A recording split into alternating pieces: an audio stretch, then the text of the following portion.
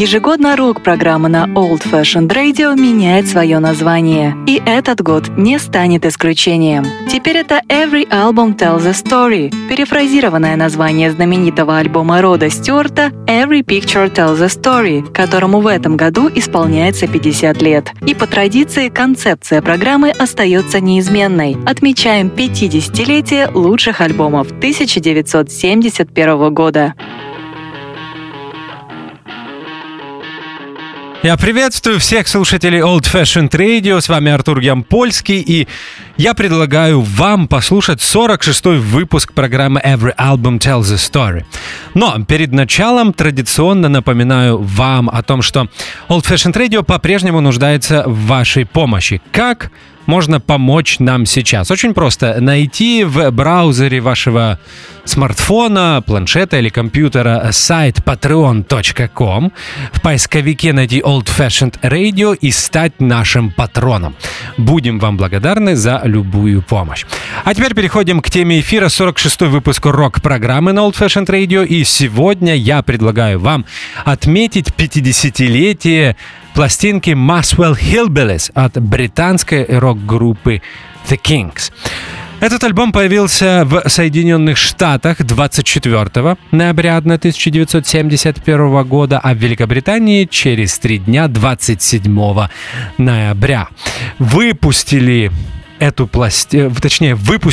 пластинку компания RCA Records. Muswell Hillbillies — это 10-й лонгплей Kinks, 4-е появление Kinks в рок-программе на Old Fashioned Radio и первый лонгплей для американской компании RCA. И, наверное, последняя по-настоящему великая пластинка группы Kinks. Вот я сказал об этом альбоме все, что я хотел, и надеюсь, я вас не запутал. Хотя, опять же, про последний великий альбом заявление кому-то может показаться спорным, потому что я знаю, есть множество поклонников музыки группы Kinks 70-х годов. Давайте немного общей информации о Muswell Hillbillies. Пластинка была записана в период с августа по октябрь в лондонской студии Morgan, и продюсером работы выступил лидер, ритм-гитарист, основной вокалист и композитор группы Рэй Дэвис. Предлагаю начинать слушать музыку Muswell Hillbillies, группа The Kinks, и первый трек на ней носит название 20th Century Man. Слушаем.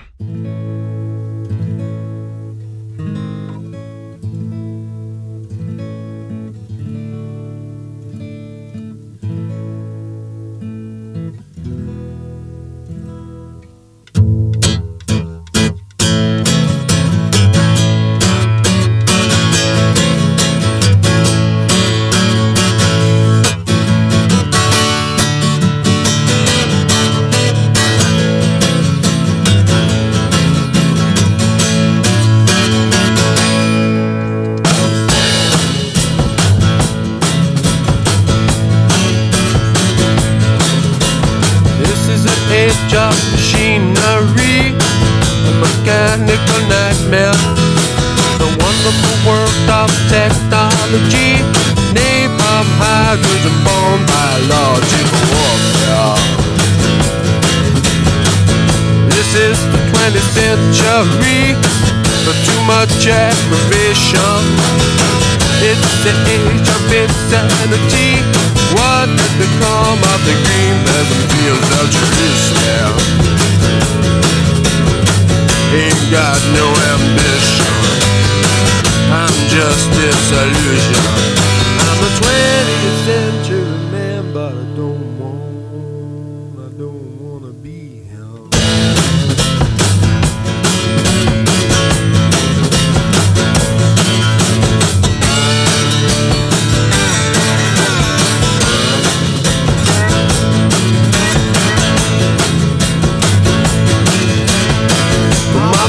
Said she can't understand me, she can't see my motivation.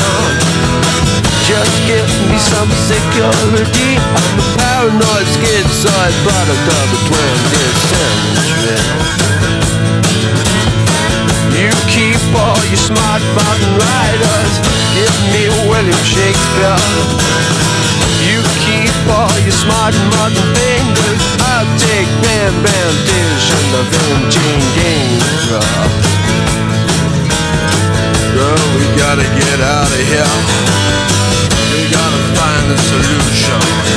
I'm a 20th century man, but I don't wanna die here.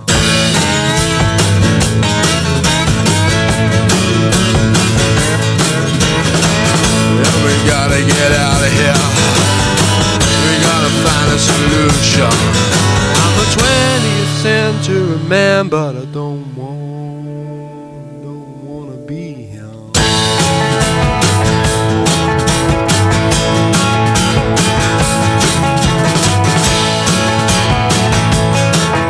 I was born in a welfare state, ruled by bureaucracy, controlled by civil servants and people dressed in grey. Got no privacy, got no liberty, 'cause the 20th century people took it all away from me.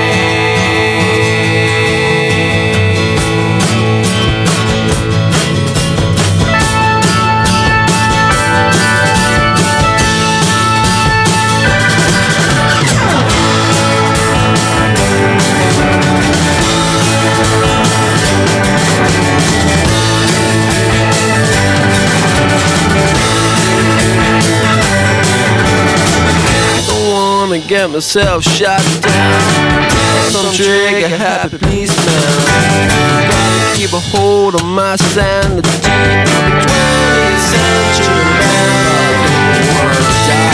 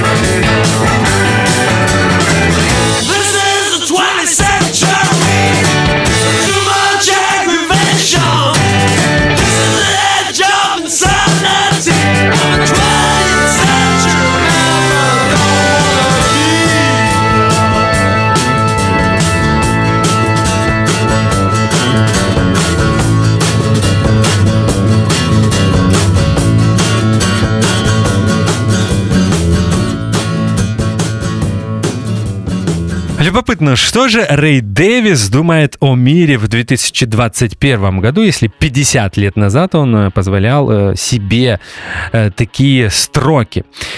На что здесь Рэй Дэвис только не жалуется? На то, что мир стал механическим, все в нем параноики и шизофреники. Рэй Дэвис в стихах 20th Century Man критикует современное искусство, ну, современное по состоянию на 1971 год. Жалуется на бюрократию, на людей в сером, о них мы еще сегодня поговорим. И пойдет о том, что нет приватности и нет свободы. Опять же, повторюсь, это 50 лет назад. Если говорить о музыке, то по структуре 20th Century Man немного напоминает «Шангри-Ла», песню Рэя Дэвиса из альбома «Arthur» 1969 года, который мы слушали 2 года назад в рок-программе на Old Fashioned Radio.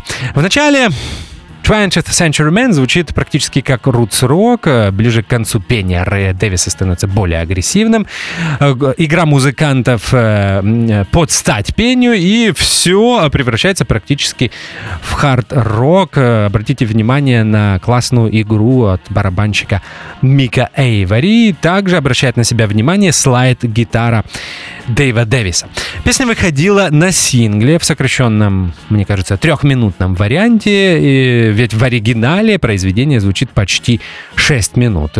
Сингл был не очень успешным и попал лишь на 106-ю строку в британских чартах. Acute Schizophrenia Paranoia Blues. Так называется следующее произведение. Такое чудное название и практически паб-джаз от Рэя Дэвиса. Песня о человеке, у которого паранойя. Он думает, что за ним все следят. Шпионы, КГБ. Не забывайте, что это 71 год.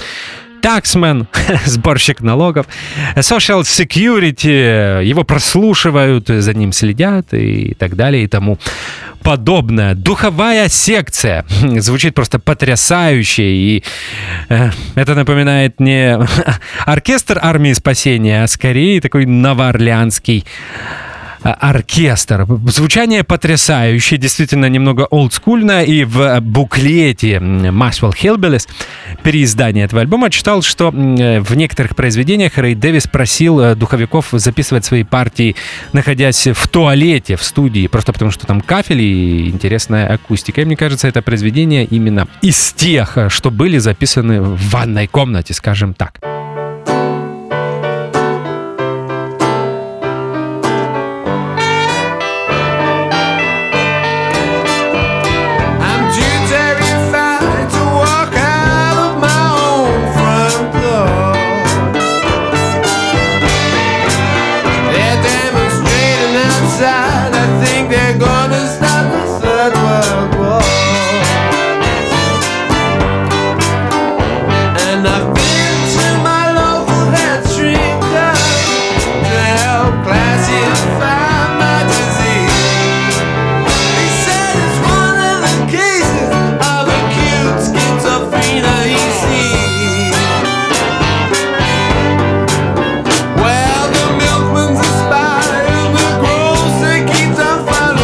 Me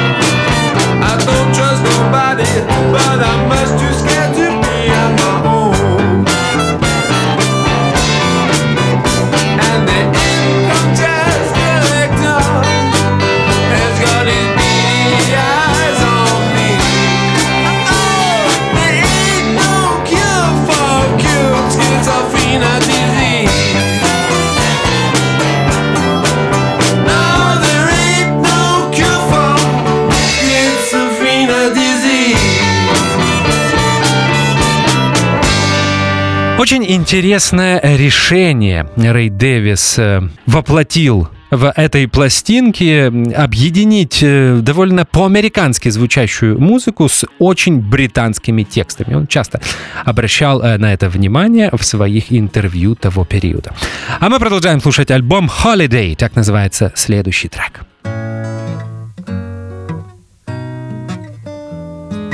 Holiday, oh what a lovely day today.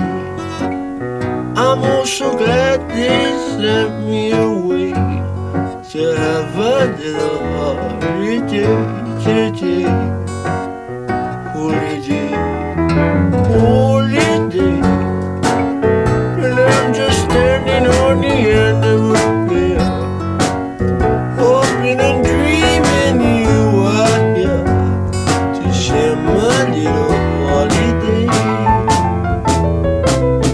Looking in the sky for a gap in the cloud. Sometimes I think that sun ain't never coming out. I'd rather be home than in that dirty old town. I had to leave the city 'cause it nearly brought me down. Oh, holiday, oh what a lovely day today. I think I'll get down on my little knees and pray. Thank you, Lord. Thank heaven for that holy day today. Holy day. I'm leaving insecurity behind me. The environmental pressure's got me down. I don't need no sedatives to pull me around. I don't need no sleeping pills to help me sleep sound.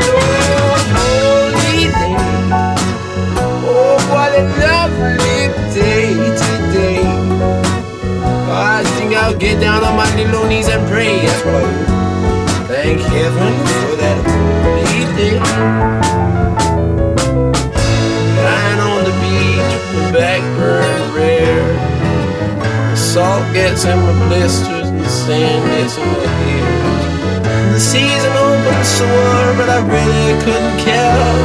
I'm breathing through my mouth so I don't have to sniff the air. Oh, holiday. Oh, what a lovely day today. I'm also glad they sent me away to have a little holiday. Очень чудная манера пения от Рэя Дэвиса. Дело в том, что исполняет вокальную партию в этой песне он с сигарой во рту. И, наверное, все было продиктовано стилистикой этого произведения. А Holiday звучит практически как Ragtime. Клавишник группы Kings, который, если мне не изменяет память, появился в группе в начале 70-го года, потому что первый альбом, когда он записывался с Kings, был Lola. Зовут его Джон Гослинг, и в этом произведении, кроме потрясающего фортепиано, он также играет на аккордеоне. Дэйв Дэвис, кроме электрогитары, играет и на банджо. В Holiday речь идет о человеке, который хочет выбраться на день отдыха из грязного старого города. Как я его понимаю?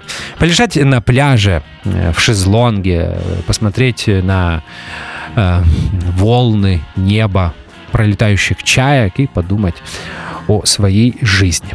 Теперь о контракте. Все предыдущие пластинки группы Kings были изданы лейблом Pye Records, это британская компания.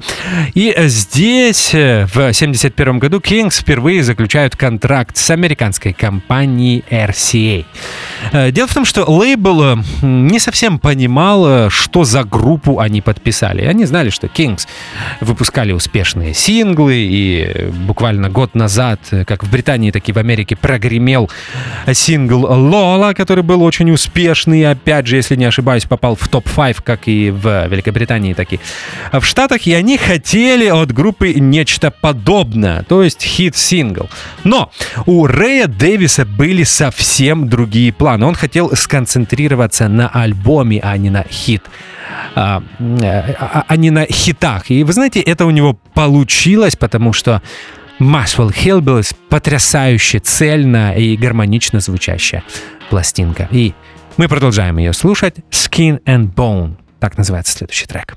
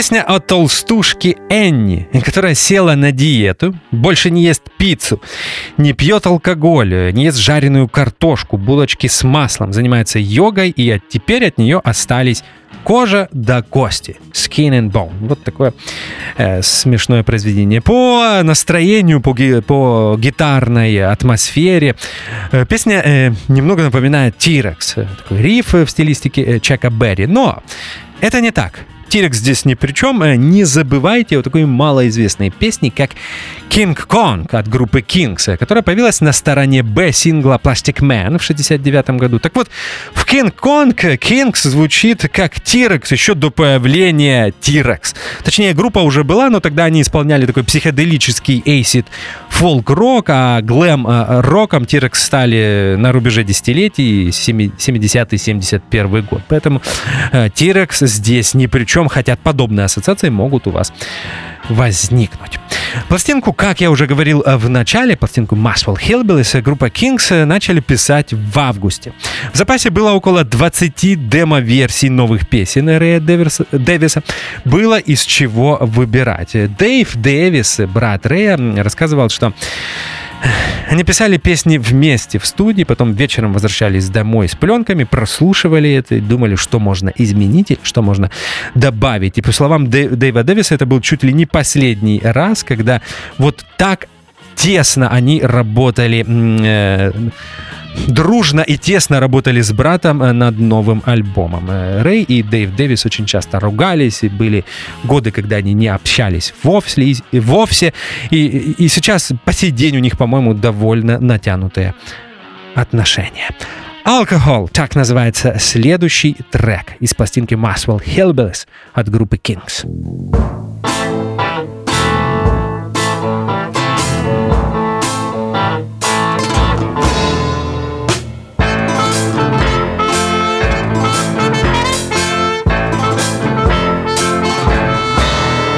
Here's a story about a sinner.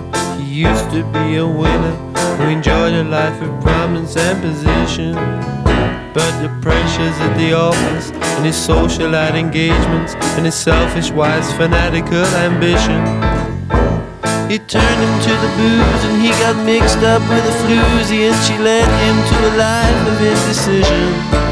The floozy made him spend his dough. She left him lying on Skid Row, a drunken lag at some Salvation Army mission. It's such a shame.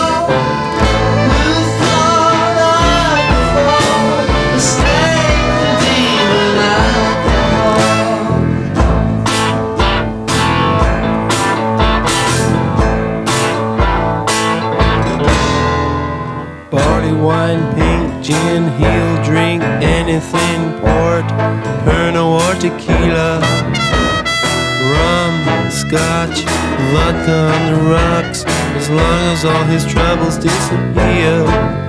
But he messed up his life, went and beat up his wife, with the flus he's gone and found another sucker. She's gonna turn him on to drink, she's gonna lead him to the brink, and when his money's gone, she'll leave him in the gutter. It's such a shame.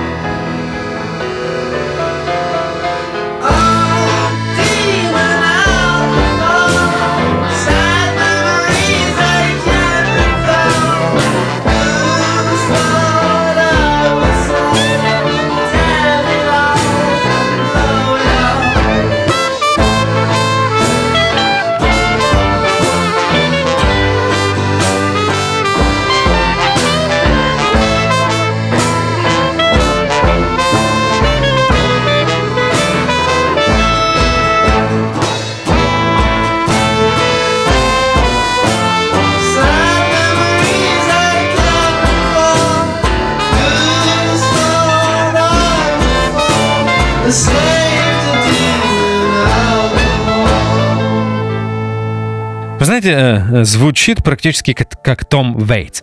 История грешника, ставшего рабом демона алкоголя. Герой этой песни теряет все: работу, свою безумную жену, которая на самом деле в чем-то и довела его до такого состояния. Начинает пить каждый день, жена уходит к другому, он остается без квартиры, без дома, на помойке и опускается до уровня бездомного. Вот об этом песня. Рэй Дэвис предупреждает, что может сделать алкоголь с человеком.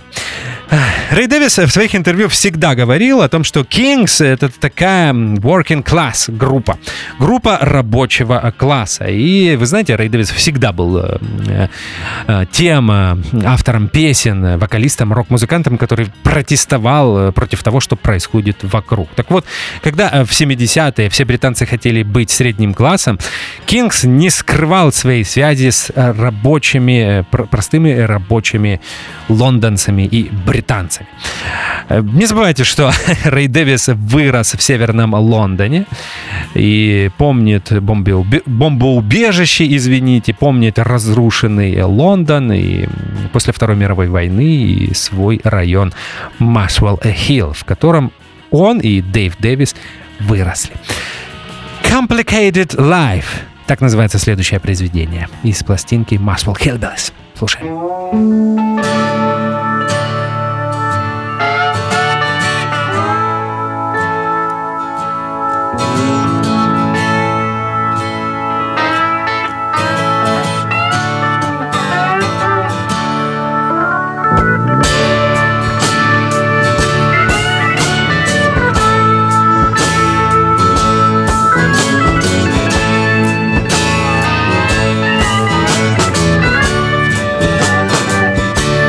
Well, I woke up this morning with a pain in my neck, a pain in my heart and a pain in my chest.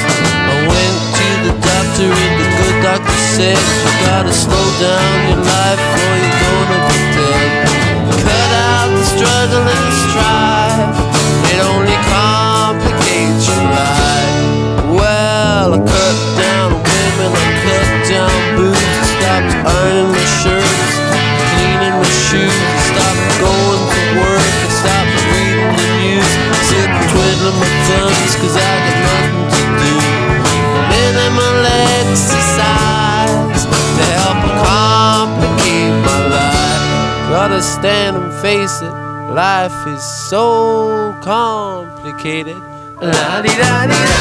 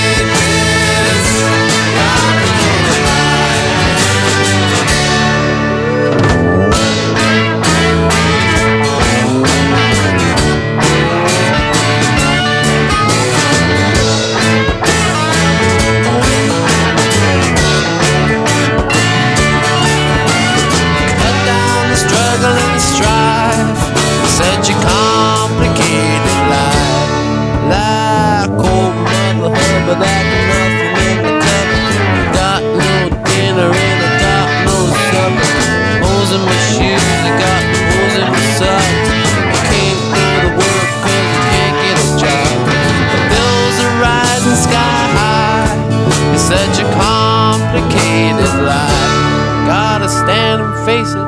Life is so complicated. La-di-da-di-da.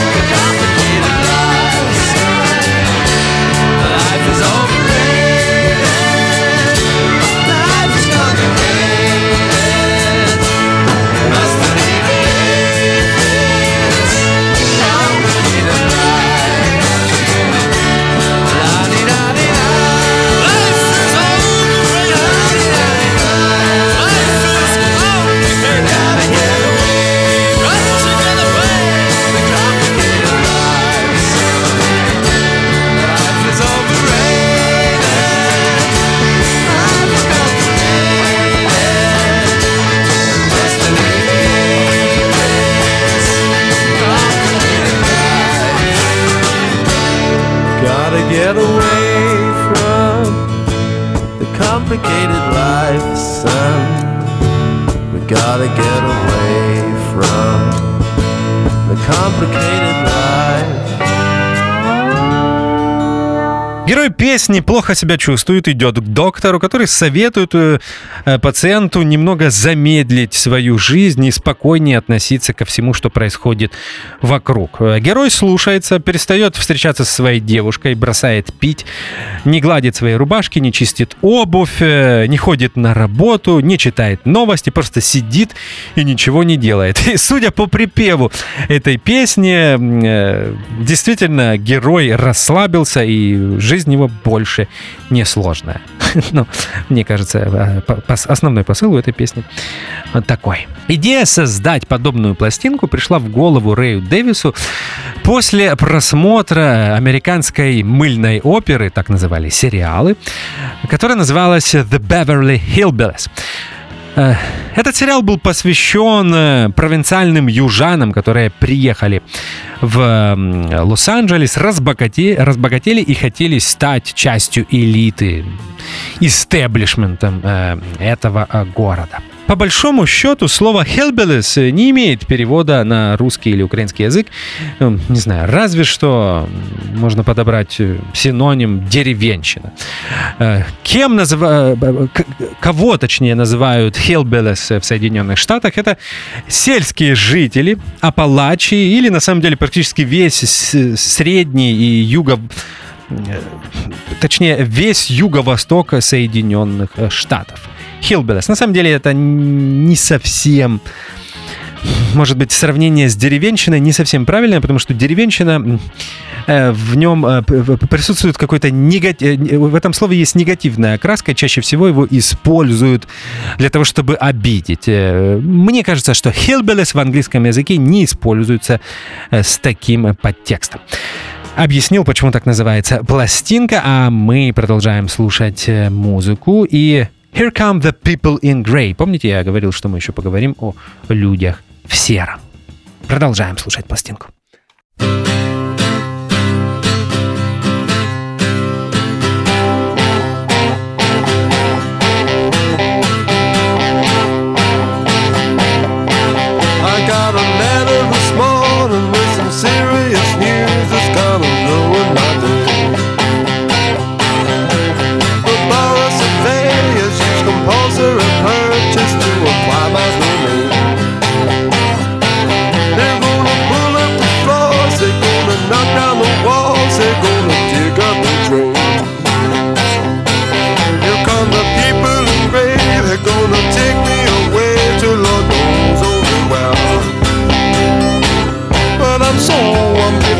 I got no time to pack and I've got nothing to wear.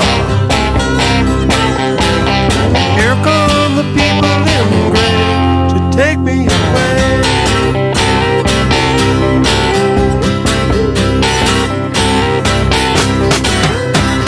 Me and my baby gonna get on a train that's gonna take us away. We're gonna live in a tent, we're gonna be no more rent, we're gonna be no more rain. We're gonna live in a field, we're gonna buy me a gun to keep the policeman away.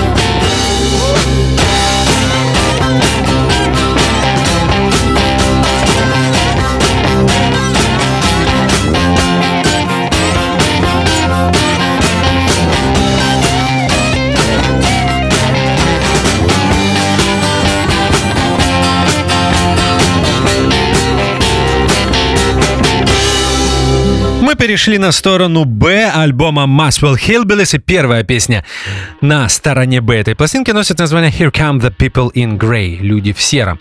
Скорее всего, речь о представителях правительства, о полиции, хотя полиция в Британии, по-моему, всегда одевалась в черное. Риф снова напоминает Чака Берри, и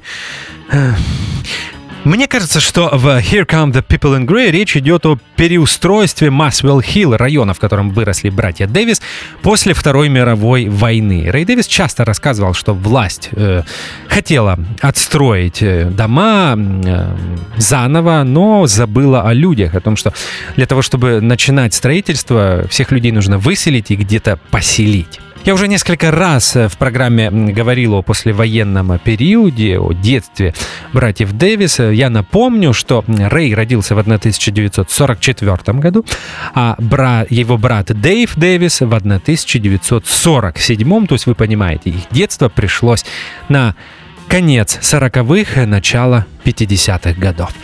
Have a cup of tea. Вот такая ода чаю. Ну, группа Kings, британцы, конечно, они должны преклоняться перед этим напитком. Have a cup of tea. Так называется следующая песня.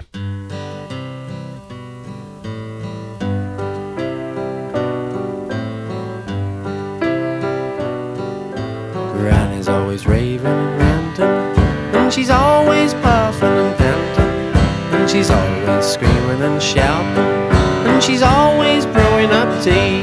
Grandpappy's never late for his dinner, 'cause he loves his leg of beef, and he washes it down with a brandy and a fresh made pot of tea. Have a cup of tea, have a cup of tea, have a cup of tea.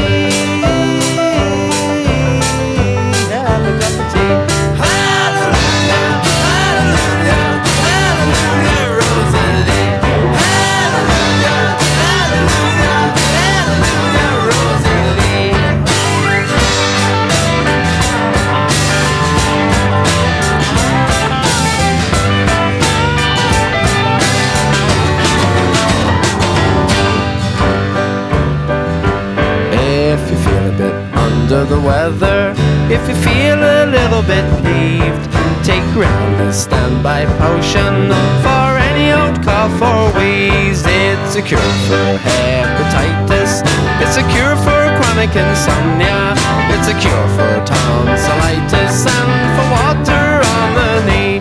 Have a cup of tea, have a cup of tea.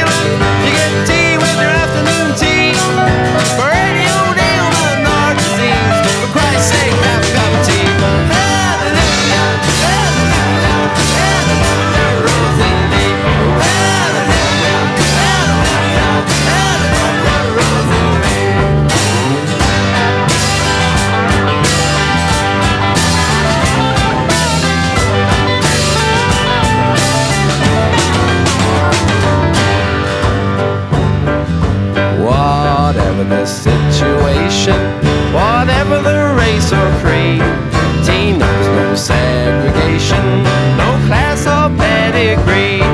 It knows no motivation, no sect or organization. It knows no one religion or political belief. Have a cup of tea, have a cup of tea, have a cup of tea. For Christ's sake, have a cup of tea. Hallelujah, hallelujah, hallelujah, Rosalie. Hallelujah, hallelujah, hallelujah, Rosalie.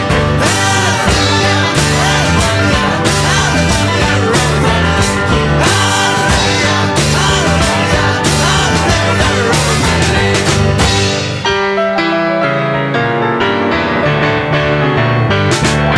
Песня посвящена дедушке Рэя Дэвиса, который любил попивать чай с бренди. И мне кажется, такое произведение мог написать только Рэй Дэвис.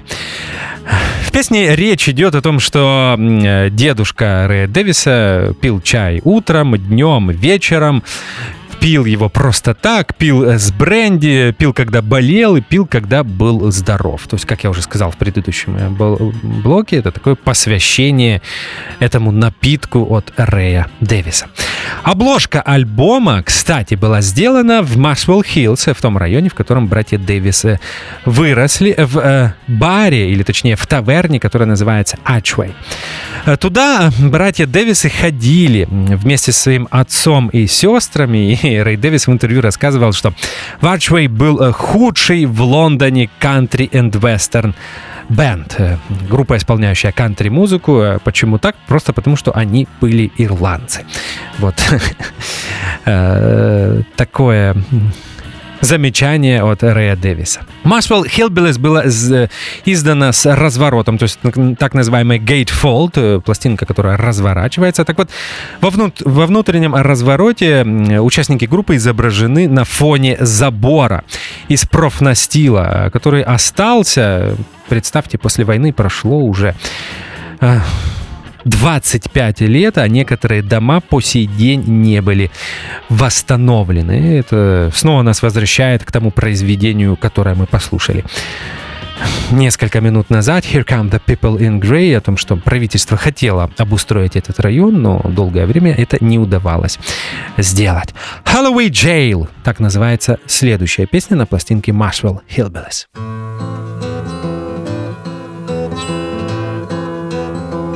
They took my baby to Holloway Jail. They took my baby down Holloway Jail. She was a lady when she went in. Now she's in jail and is giving me hell.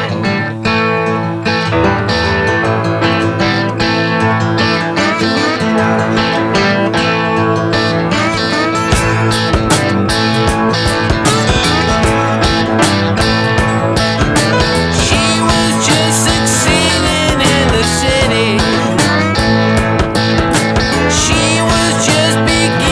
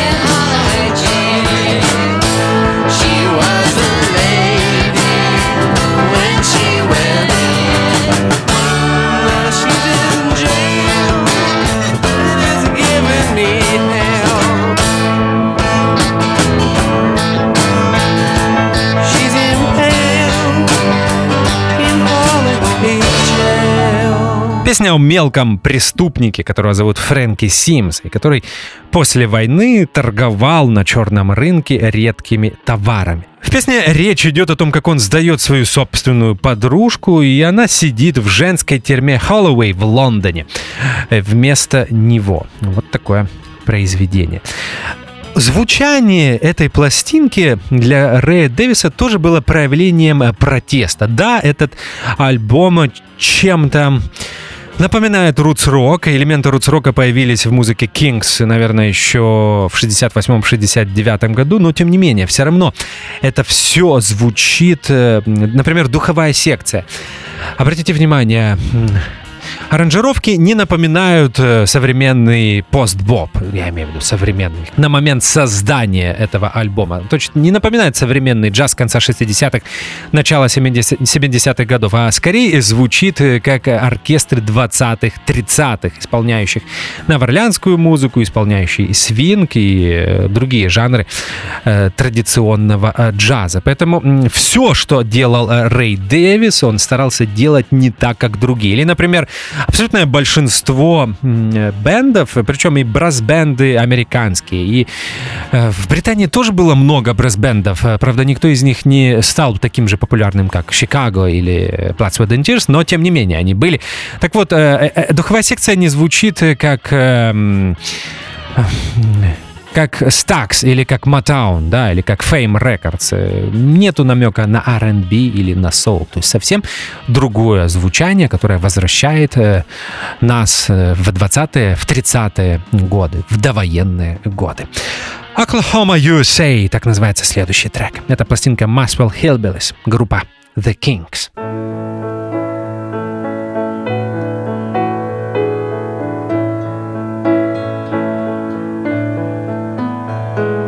A life we work, but work is a bore.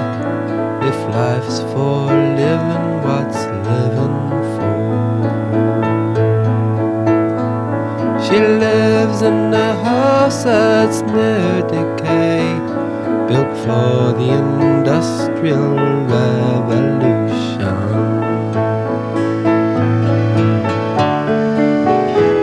But in her dreams she is far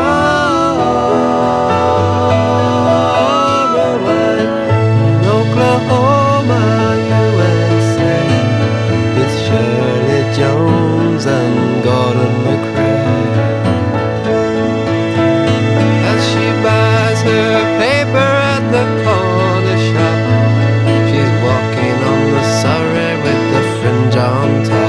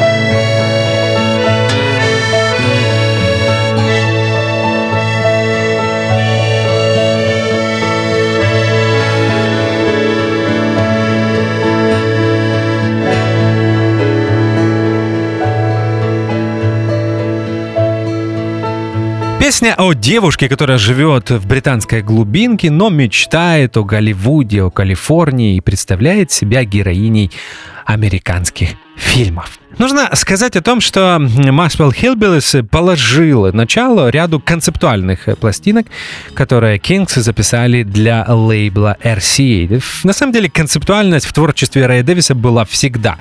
И по большому счету и Village Green, и Arthur, и даже Lola в чем-то были концептуальными. альбомами. И в музыкальном смысле, начиная с 70-х годов, Рэй Дэвис и группа Kings решили переориентироваться на американский рынок. В принципе, их можно понять, потому что чем более интересными становились пластинки группы Kings, тем хуже они продавались в Великобритании. Абсолютный феномен, непонятный мне по сей день, потому что Kings записала ряд потрясающих, великих, классических рок-пластинок в конце 60-х годов, и все они продавались очень плохо. Я не понимаю, например, как такая пластинка, как Village Green, не попала, мне кажется, даже в топ-100. Это касается и Arthur, и других альбомов Kings второй половины 60-х годов. Также произошло важное событие. В 1970 году Kings снова вернулись в Америку с гастролями. После 4-летнего перерыва, напомню, что профсоюз музыкантов Соединенных Штатов запретил группе въезжать на территорию Америки на 4 года.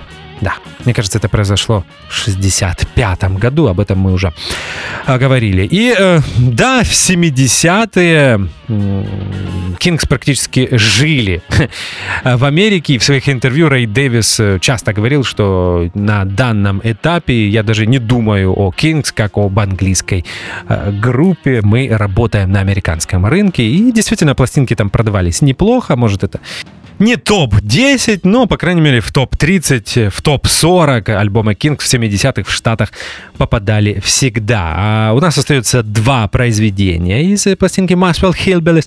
И следующая песня, предпоследняя, носит название Uncle Son.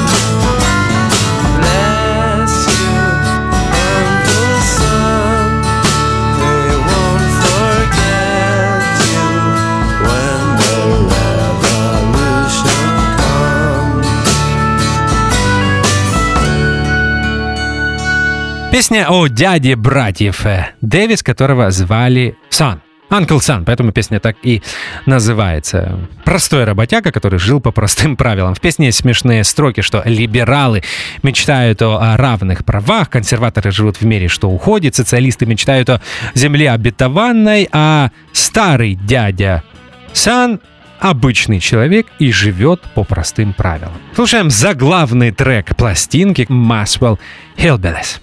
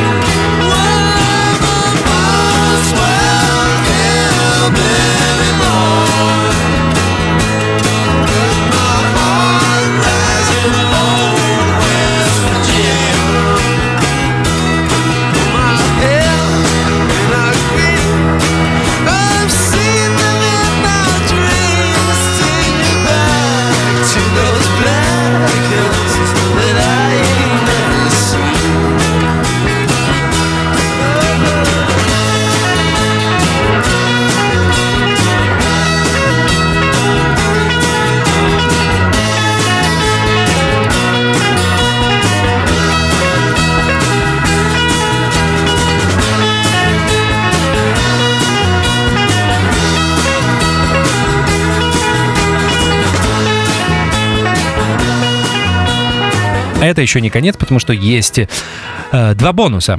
Помните, я говорил, что у Рэя Дэвиса перед началом записи было 20 демо с новыми песнями, и, кстати, многие из них были просто потрясающими. Mountain Woman — одна из них. Слушаем.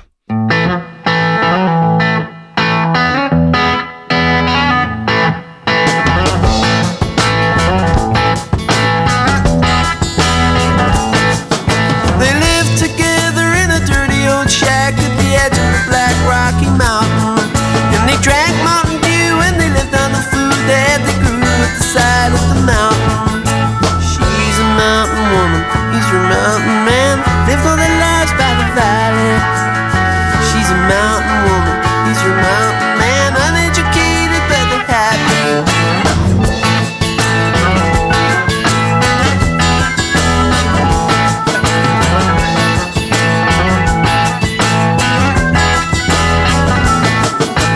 Mountain woman couldn't read nor write, but she knew good from evil, she knew wrong from right. When the government tried to buy water rights, her intuition was her only guide.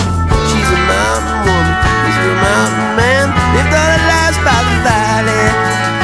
She's a mountain woman, he's a mountain man, uneducated but we're happy. Spent my life with my mountain woman, they're uneducated but they're happy.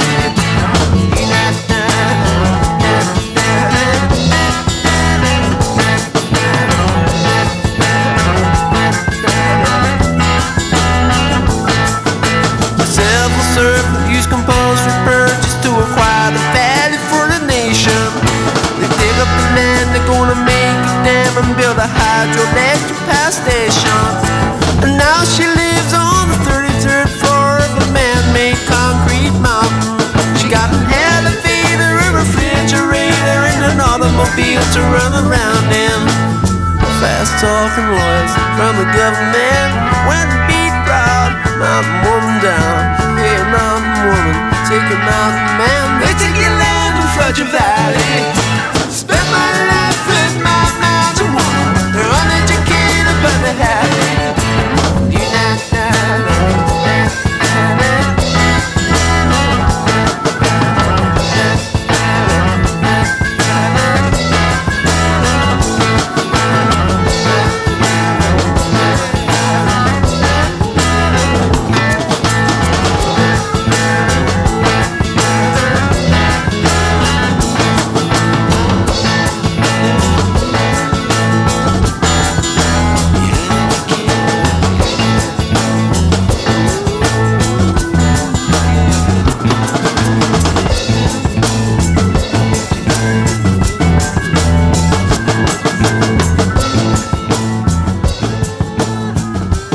Кстати, я не понимаю, почему Mountain Woman не попала на альбом. Я считаю, что это очень сильное произведение, и мне всегда поражала продуктивность Рэя Дэвиса в 60-е, в 70-е годы. Он писал огромное количество музыки, и кроме номерных альбомов вы сможете найти несколько десятков синглов, которые не входили в альбомы, аутейков и редких песен, которые по качеству ничем не уступали классике Kings.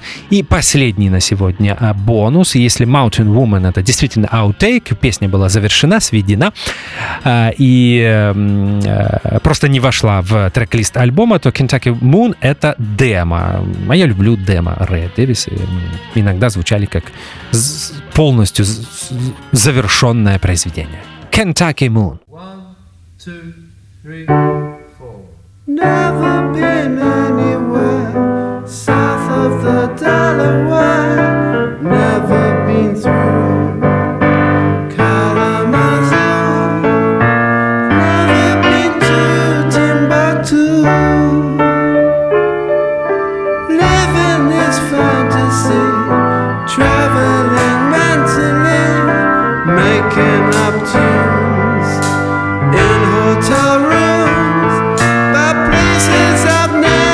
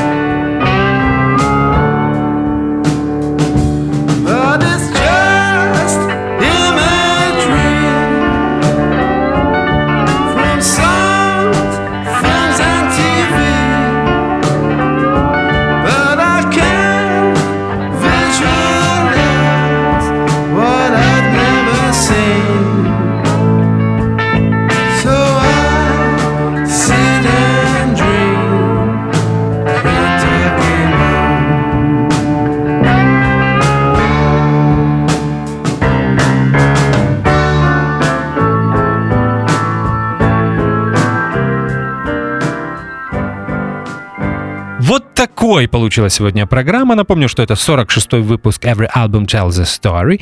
И мы отметили 50-летие Muswell Hillbillies, 10-й студийной пластинки от группы Kings, и, как мне кажется, последней их великой студийной работе, хотя, опять же, кто-то со мной будет спорить. Для меня этот альбом еще одно доказательство, хотя мне лично это доказывать не нужно, того, что Рэй Дэвис является одним из ведущих британских песенников, авторов песен, рок-музыкантов, которые пел и исполнял свои собственные песни. И он входит в мой, такой, конечно, субъективный, символичный список лучших композиторов Великобритании, в котором, кроме Рэя Дэвиса, есть, конечно, Леннон Маккартни, Джаггер Ричардс, Пит Таунсенд и, да, Рэй Дэвис. Мне кажется, что в Великобритании не было сонграйтеров лучше, чем перечисленные мною